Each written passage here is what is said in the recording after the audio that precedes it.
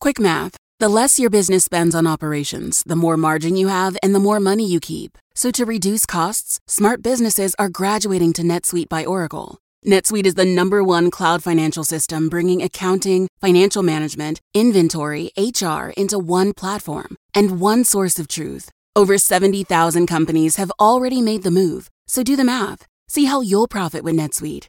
By popular demand, NetSuite has extended its one-of-a-kind flexible financing program for a few more weeks. Head to netsuite.com/GPS. netsuite.com/GPS. Climate change. Just how bad is it?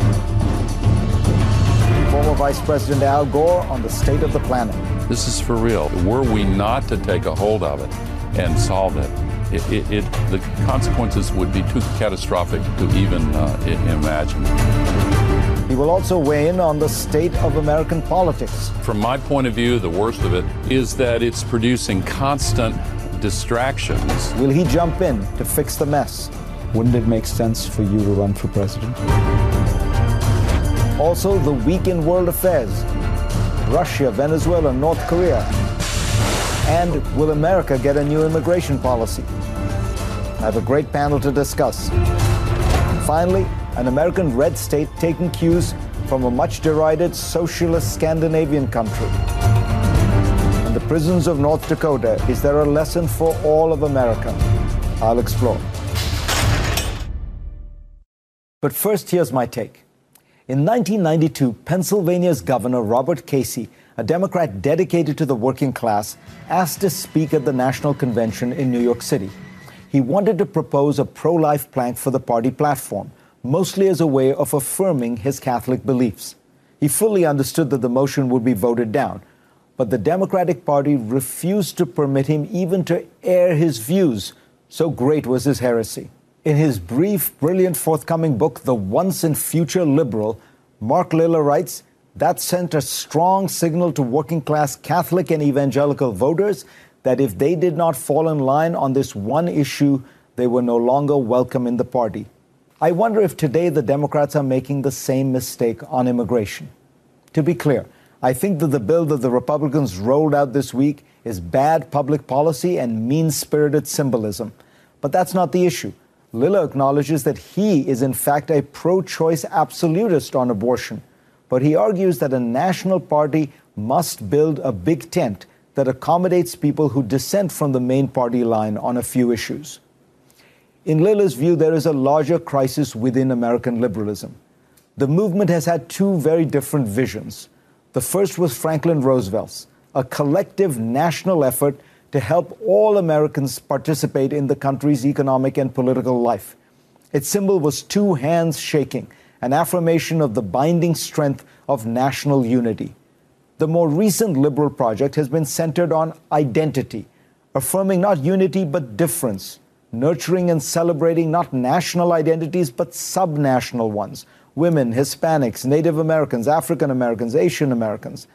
Lilla notes a recurring image of identity liberalism is that of a prism, refracting a single beam of light into its constituent colors, producing a rainbow. This says it all. Immigration is the perfect issue on which Democrats could demonstrate that they care about national unity and identity, and that they understand the voters for whom this is a core concern. Look at the Democracy Fund's voter survey done in the wake of the 2016 election. If you compare two groups of voters, those who voted for Barack Obama in 2012 and then Hillary Clinton in 2016, and those who voted for Obama in 2012 and Donald Trump in 2016, the single biggest divergence on policy between those two groups is immigration. In other words, there are many Americans who are otherwise sympathetic to democratic ideas, but on a few key issues, principally immigration, think the party is out of touch. And they are right. Consider the facts. Legal immigration in America has expanded dramatically over the last 4 decades. In 1970, 4.7% of the American population was foreign-born. Today, it's 13.4%. That's a large shift in a small period of time, and it's natural that it has caused some anxiety. And the anxiety is about more than just jobs. In his 2004 book, Who Are We?, the Harvard scholar Samuel Huntington asserted that America had more than just a founding ideology. it had a culture, one that had shaped it powerfully. Would America be the America it is today if in the 17th and 18th centuries it had been settled not by British Protestants, but by French, Spanish, or Portuguese Catholics? Huntington asked. The answer is no, it would not be America. It would be Quebec, Mexico, or Brazil. Democrats must find a middle path on immigration. They can battle Trump's drastic solutions, but still speak in the language of national unity and identity. The country's motto, after all, is out of many, one, not the other way around. For more, go to cnn.com/Fareed and read my Washington Post column this week. And let's get started.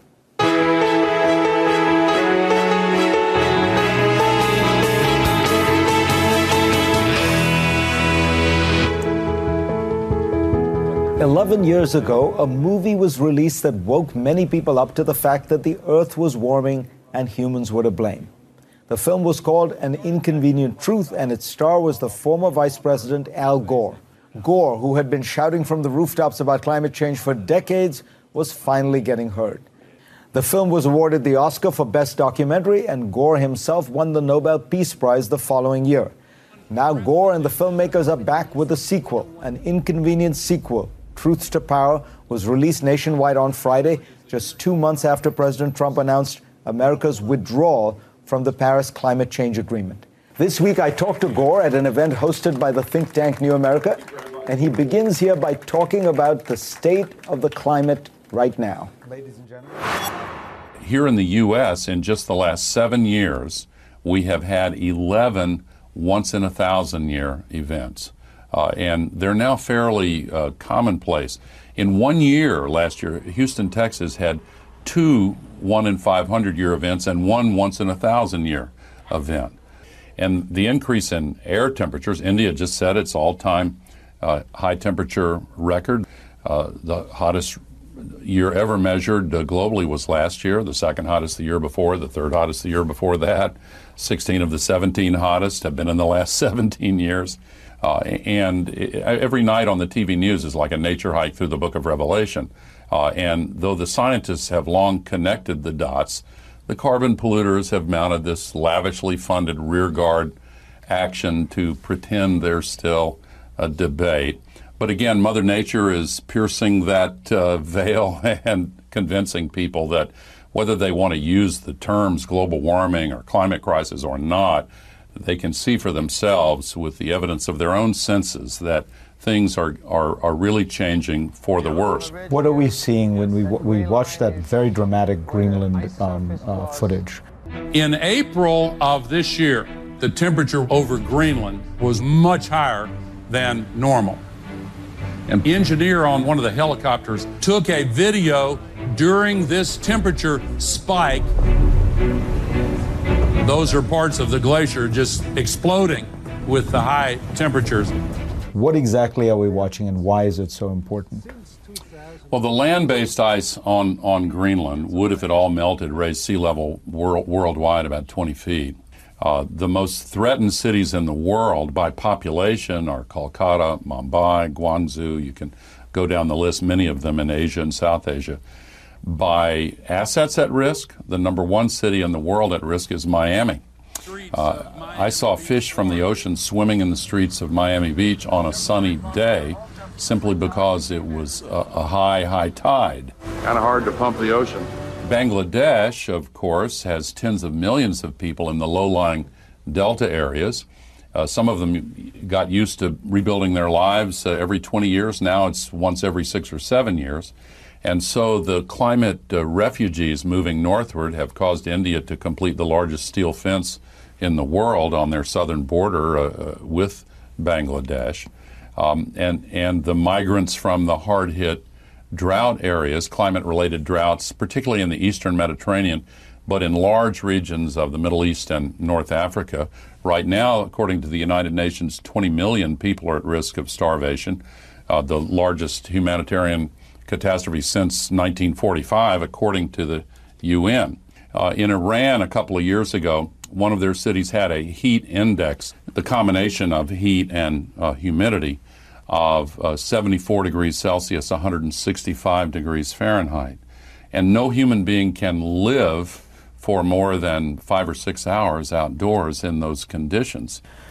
Do you think that when you look at the future, you are able to maintain your optimism given the kind of pretty bleak picture of what you're describing happening right now, and the reality that a large amount of this pollutant is already up there?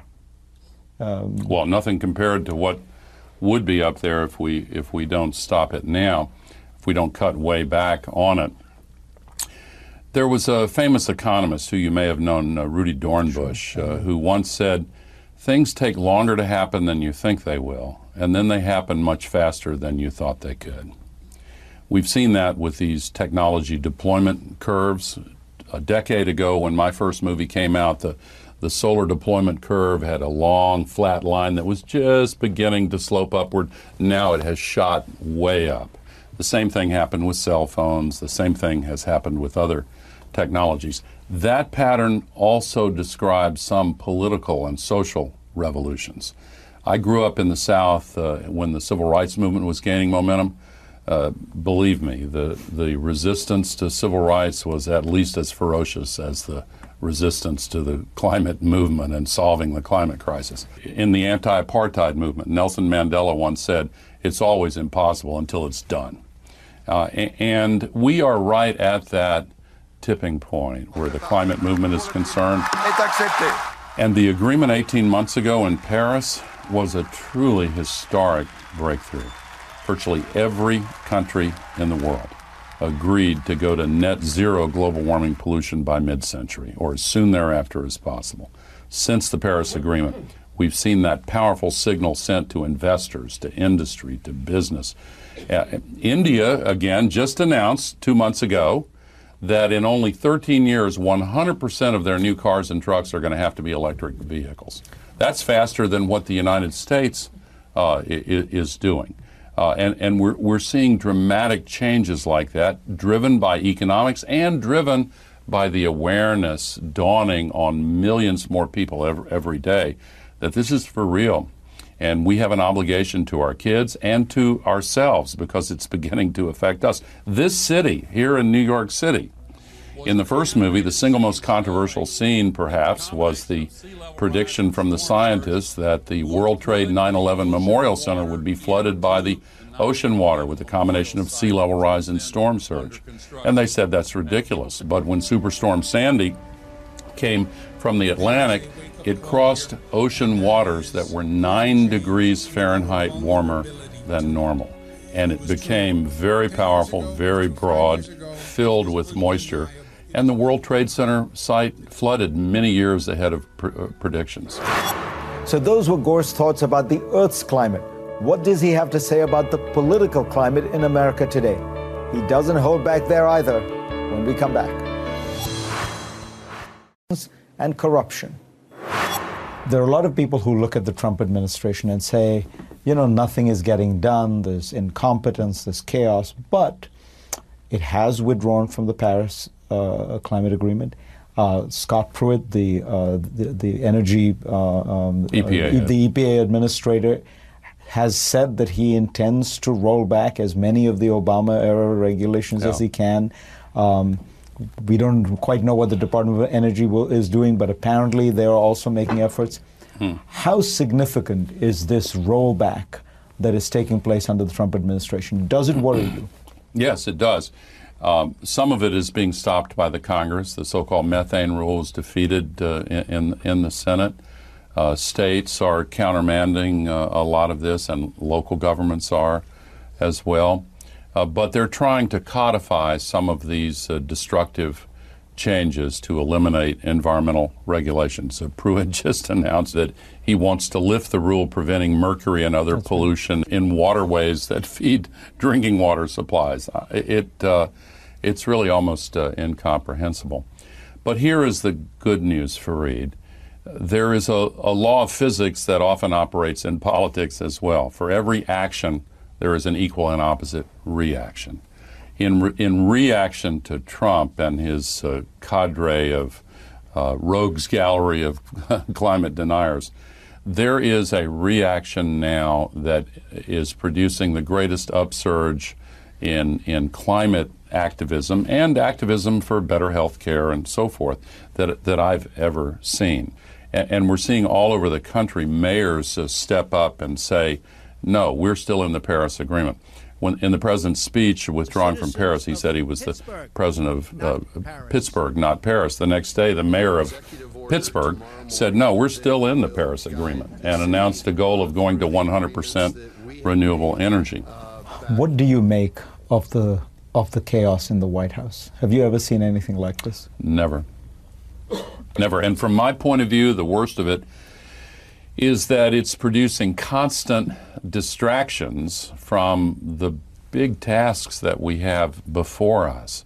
And of course, the biggest of all is solving the climate crisis. Look, this is for real. This is for real. Were we not to take a hold of it and solve it, the consequences would be too catastrophic to even imagine. You were a politician for many, many years. It feels like American politics is broken. It's so polarized, but also so dysfunctional. Nothing gets done. When you look at it and you think about your time in American politics, what do you think has happened? Well, I think that our democracy has been hacked by big money long before Putin hacked our democracy. And I think the change is connected to a dramatic transformation in the last third of the 20th century in the nature of the information ecosystem in which our democracy lives. In the last third of the 20th century, television eclipsed the printing press, gaining more adherents in the early 1960s, and then by the middle 70s it was so thoroughly dominant that politicians had to begin devoting the majority of their time to begging special interests for money so they could buy the 30-second TV commercials. And, you know, these 30-second television ads are not the Federalist Papers. They're emotion-based hot-button appeals, most of them negative. And it has really had a destructive effect on America's political culture and on the operations of our democracy. Now, there is another transition now underway toward internet-based media and social media. This year, for the first time, aggregate advertising revenue on the internet surpassed advertising revenue on television in the broadcast satellite cable forums. The big advertisers still prefer television, but that too is beginning to change. So you think social media might provide a way out of this bind? I do. One of the reasons why the Republican health care legislation failed, of course, we credit John McCain and Senator Collins and Senator Murkowski. Okay, fine. But I think the real reason that failed was bad legislation by my lights, but the real reason it failed was that there was a popular uprising, and it was a complicated set of issues. But these groups that organized on the internet and then, crucially, met up together physically, and you have to have clicks and bricks, as they say in the business world. You can connect with people on the internet, but you have to have that physical contact where people form the deeper, longer-lasting ties. They moved the political sentiment in this country to the point where it was political suicide to vote for that legislation. So using this extraordinary new social media and appealing to people on the basis of the most pressing issue that you believe faces the world in the United States, wouldn't it make sense for you to run for president? Well, I'm a recovering politician, and the longer I go without a relapse, the less likely one becomes. But surely you must think you're spending your life trying to have this impact. You'd have more impact as President of the United States. You're pressing your argument. I'm flattered. Thank you. But I'm doing what it feels to me that I'm supposed to be doing.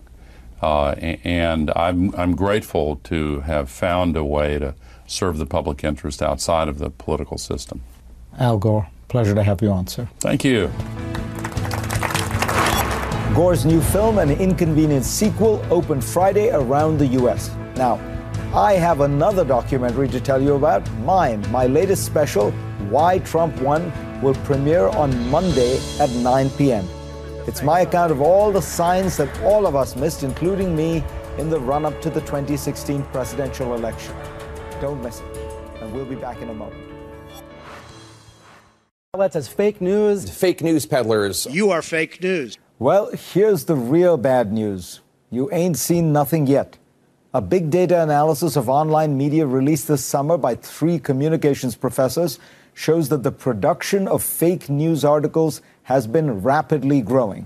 Now, to be clear, fake news is not news you don't like. It is content that is intentionally created to mislead the public and is untrue.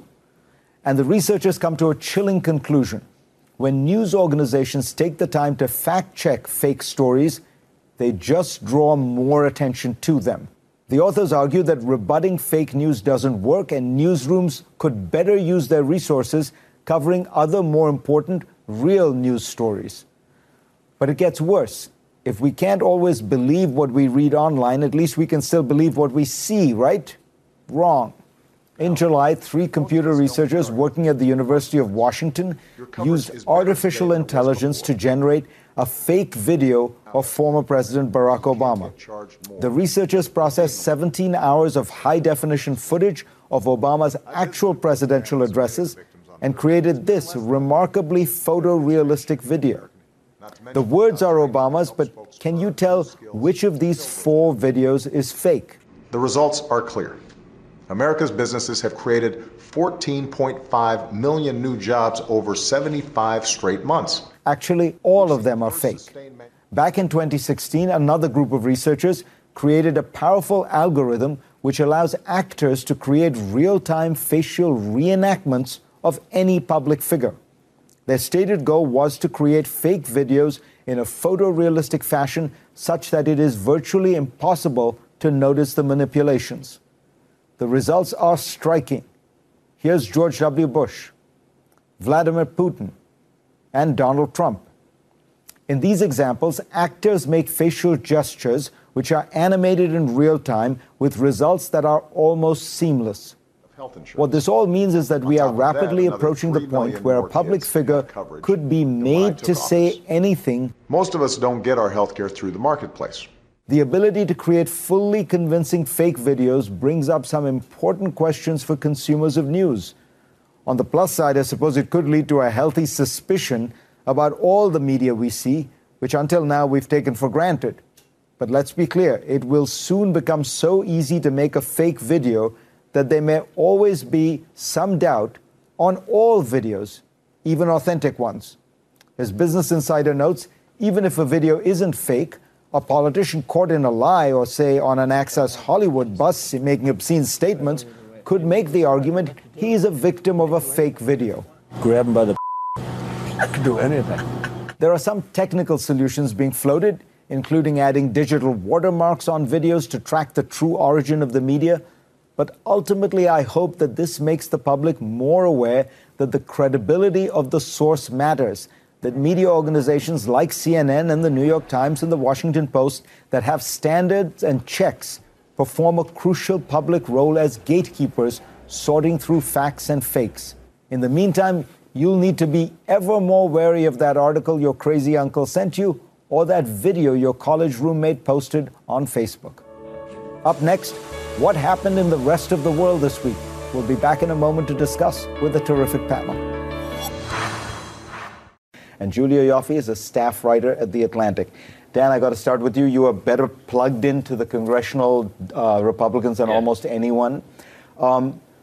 Look at all the things that have happened, and it does feel as though you are beginning to see a Republican revolt. That is, senators and congressmen, particularly senators, feeling they can defy Trump and not pay a price. Yeah, I mean, you see it in legislation. So the sanctions bill that was primarily focused on Russia was extraordinary. I mean, for years, Congress has been passing sanctions bills, but they always give the president, I mean, going back 40 years, really, they give the president some flexibility, some sort of presidential waiver, because he's in charge of implementing foreign policy, and you want to give the president flexibility to, waive the sanctions or pull back from the sanctions. What the congressional Republicans said is, we don't trust you, President Trump, to actually make that decision to run your own foreign policy with Russia. So if the sanctions want to be, if the president wants to lift the sanctions, he has to go back to Congress. It's in the legislation. Nothing like this has ever been passed before, that kind of constraint. President Trump, started to talk about Jeff Sessions over the last 10 days and how he should go. The Republican chairman of the Senate Judiciary Committee, Charles Grassley, put out a tweet, said, if you get rid of Sessions, there's going to be no confirmation hearing for a new attorney general. There's the Intelligence Committee investigation. There's the Judiciary Committee investigation. They have the president's son in conversation with the committee under threat of subpoena. This is 6 months into the presidency. This is the party that is in power in the White House, and they're putting these kinds of constraints on the president.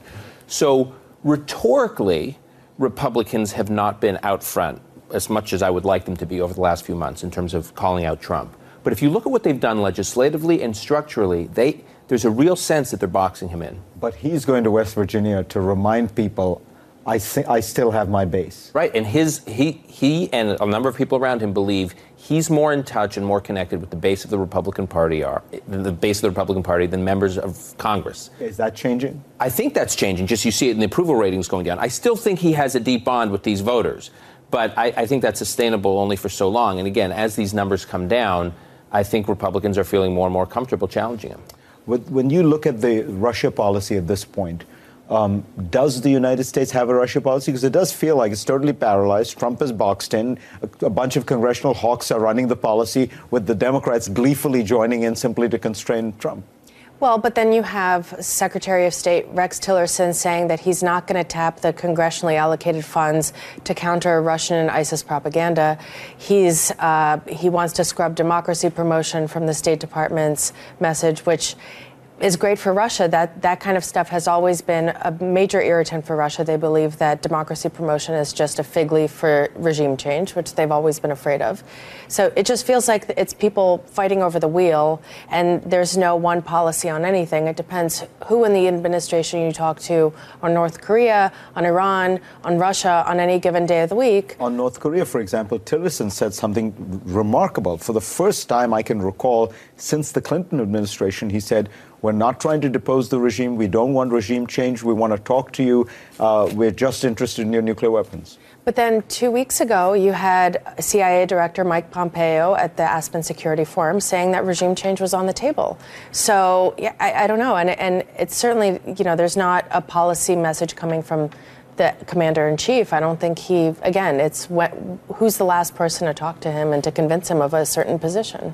Russia policy, what do you think? Well, this is this very strange period in American foreign policy history, because you have an administration at the top that's essentially like a pirate crew that's come in, a skeleton crew running a big booty ship, a big prize ship that they've taken over. But the ship is going in a certain direction and they want to reverse course, but they can't control the ship because they don't have enough people. So the pirate captain at the top in the White House is sort of sitting there raging, saying, we're going to do this. And the rest of the ship's crew is either sitting around stalling or going in the same direction. So you have Trump in the White House and the government. The American foreign policy is going on in autopilot regardless of the White House. That's what Mattis and McMaster to some extent and Tillerson are trying to do. But Trump is up there talking. The question is, it's like the dollar bill. There's a little eye at the top of the pyramid, but it's not connected to the actual thing. History is going to look at this period and say, there was a weird time when Trump was in charge in the White House, but then there was American foreign policy before and after, and there's going to be no continuity across the is going after McMaster. Right, which is National Security Advisor. Yeah, it is.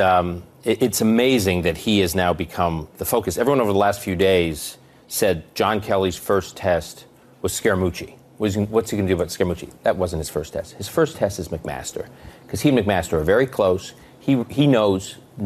John Kelly knows that McMaster is eminently qualified for this position. And the idea that he is being attacked from within, and make no mistake about it, what is going on right now, this sort of social media campaign against McMaster is being ginned up by people very close to certain power centers in the White House. Steve Bannon. Yes, and Kelly's challenge is going to be, it's one thing to take on Scaramucci, it's another thing to take on Steve Bannon. And this tension between the two is, as I think, is extremely important to get sorted quickly, because if it doesn't, it's going to be a huge blow to Kelly. Quickly, Venezuela seems to be imploding. Is there any lesson to be learned from that? Venezuela is what happens when you have Donald Trump without James Madison, right? When you have an authoritarian demagogue by personality, but no constitutional structures keeping him in place. So we should all be thanking the founders for the system they set up, which is ingenious. It is proven to be so amazing. If men were angels, you wouldn't need a system like this. But we know men aren't angels, and that's why we have the system we have. It's been 6 months. So no one thinks that is not a Gideon Rose quote. That is actually James Madison, Federalist Papers. Donald Trump asked in West Virginia if there were any Russians over there. Well, I'm going to ask that same question because Julia Ioffe came to America from Russia, so we actually have a Russian in the House, and we're going to talk about Russia, but also immigration, the new immigration plan, when we get back. Want a daily dose of Fareed and his team? Now you can get it with Fareed's Global Briefing, the newsletter that gives you the best insight and analysis on global affairs. Go to cnn.com/Fareed to sign up. Plan. Well, it's kind of more of the same and slightly different packaging. It's the same thing that he's been promising to his base since he started running 2 years ago. It's very restrictive in, one shape or another immigration policy. They've been going after green cards and H-1B visas also since the beginning because of people like Steve Bannon and Stephen Miller. It's interesting because Melania Trump was here originally on an H-1B visa. In fact, she worked illegally under a tourist visa at first. But that doesn't seem to matter. And when you ask Trump supporters, they don't care because she's the right kind of immigrant. She is a beautiful white woman from Europe, and we like those, even though she doesn't have a college degree. I don't know how she would have done under this point system. But I think a lot of this stuff is trying to find kind of a formula that will provide the right kind of demographic engineering for this base. Gideon, what strikes me about it is nobody, I think, would object to a shift in the composition of immigration that is more skills-based, less family unification. It's probably too lopsided. But this is achieved by dramatically cutting back on immigration at a time when everybody thinks that the great advantage the United States has compared to Europe, for example, compared to Japan, is we have young workers. And the reason we have young workers is because we have immigrants. Yeah, you can make a good case, actually. Canada has a very successful immigration policy that's based on somewhat different principles than family reunification for the main thing. You can make a case there's a good policy reason for considering alternate ways of structuring your intake of immigrants. But reducing them dramatically for the legal immigrants is a different question from the illegal immigrants, and it's one that doesn't seem geared towards a successful economic future and dynamic, thriving future for the country. On the other hand, politically, as your column points out, it might actually make some sense. It's also, I have to say, there's a moral question here because part of this proposal, like all past proposals or executive actions, drastically cuts down on the number of refugees, which is, I would argue, immoral and cruel, especially if you're pursuing a kind of isolationist foreign policy and you're not going out into the world and trying to help these countries fix the situations they're in so that they're not creating these massive refugees I got to flows. just mention your tweet, which I loved, which was you said, when I came to this country, I couldn't speak English. Now I get paid to write it. Right, but that was one of the proposed qualifications, right? That if you come to this country as an immigrant, you have to speak English. English is a pretty easy language to learn. I think most people could pick it up in a few months. You think we're actually seeing a lot more bipartisanship than people realize in Congress? It's extraordinary. I mean, on policy matters, with the exception of the Russia sanctions bill, on policy matters, there's fierce partisanship. But on constraining the Trump administration, there's incredible bipartisanship like we've never seen before. The idea that the chairman, the Republican chairman, and the Democratic ranking member of the Intelligence Committee, of the Judiciary Committee, are locking arms, and they're bringing up Comey to testify, and they're bringing up different officials from the administration to have conversations about isolating the president. McConnell and Paul Ryan could shut these investigations down tomorrow if they wanted to. They're not. They're working closely with Schumer and Pelosi and Hoyer on these. I think it's encouraging. The system's working. Are you encouraged? I'm going, I'll believe it when I see it. I think we're starting to see some of it, but a lot of this conversation, I think, is, to me, redolent of 2016, of Paul Ryan saying this is textbook racism, but or I don't endorse him, but I'll vote for him. So a lot, the only reason that the Senate health care bill didn't pass was only 3 Republicans peeled off. That's not a lot for a bill that was, scored to show that it was actually quite a cruel bill, would deprive a lot of people of health insurance that already have it. Despite its lack of popularity, only 3 Republicans peeled off. So we're seeing some of it. Hold on, we're seeing some of it, and it's encouraging. But I don't know how it's going to continue playing out, especially if, the Republican Party became very anti-establishment in 2016, and then here they have the establishment locking down the guy who's anti-establishment. How is that going to play with the base? Every effort President Trump has made to impede these investigations of him have backfired. Every single thing he's done. And it's largely because Republican leaders in Congress have been a check on him. I mean, that's something. That's good. So the clock started ticking when Mueller was appointed. Trump is a big tree. Robert Mueller and his team are a small axe sharpened to cut him down, and that's what's going to happen over time. Next on GPS, an American red state is taking lessons from a so-called socialist Scandinavian country. I will explain in a moment. Was first tested on July 16th, 1945, in the New Mexican desert. This brings me to my question. When did the United States last test a nuclear weapon? 1962, 1983, 1992, or 2003? Stay tuned and we'll tell you the correct answer. I don't have a book of the week today because I want to tell you about my latest documentary, Why Trump Won. It will premiere right here on Monday night at 9 p.m. on CNN and CNN International. Trump's victory shocked the world, including me. So how did we all miss the signals? They underestimated. It is a collective failure. The most unbelievable thing that the media any of us were have seen dead in our lifetime. wrong. The number's wrong. We didn't see this coming. How did he win? That's what I dig into on Monday night, 9 p.m. in Why Trump Won. And now for the last look. Prison cells like dorm rooms, guards happily chatting with inmates, prisoners wearing civilian clothes. No, this is not some Scandinavian fantasy prison. It is right here in the United States, in North Dakota. This is the Missouri River Correctional Center, a fenceless minimum security prison near Bismarck, North Dakota, known as the Farm. In fact, all 3 of the states-run prisons are experimenting with similar strategies to improve outcomes for all, while also improving quality of life. As Mother Jones reported, the number of inmates in solitary confinement is down by 2/3, and with that decrease, inmate violence has dropped. The Dakotans were inspired by Scandinavia, Norway in fact, which is known for the most humane prisons in the world. Looking for a way to slow the growth of their prison population and de-emphasize solitary confinement, a group of North Dakotan prison officials visited Halden, Norway's open-air maximum security prison in 2015, and incorporated many of its features and philosophies. Here at GPS, we often look to other nations for solutions to crises, from gun control to education. Indeed, loyal viewers may remember our segment on the very same Halden prison in Norway in 2015.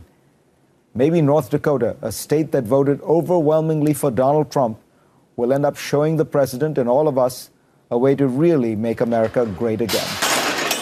The correct answer to my GPS challenge question is C. The U.S. last conducted a nuclear weapons test in September 1992 at an underground site in Nevada. The United States had performed over 1,000 nuclear tests, while the Soviet Union performed more than 700 since its first one in 1949. Thanks to all of you for being part of my program this week. I will see you next week. Hey, I'm Brian Stelter. Welcome to our viewers in the United States and all around the world. This is Reliable Sources, our weekly look at the story behind the story, of how the media really works and how the news gets made. Several developing stories right now. I'm Dr. Sanjay Gupta, host of the Chasing Life podcast. In honor of our 10th season, we want to hear from you. Leave us a message at 470-396-0832 and tell us how you chase life. It could be used on an upcoming episode.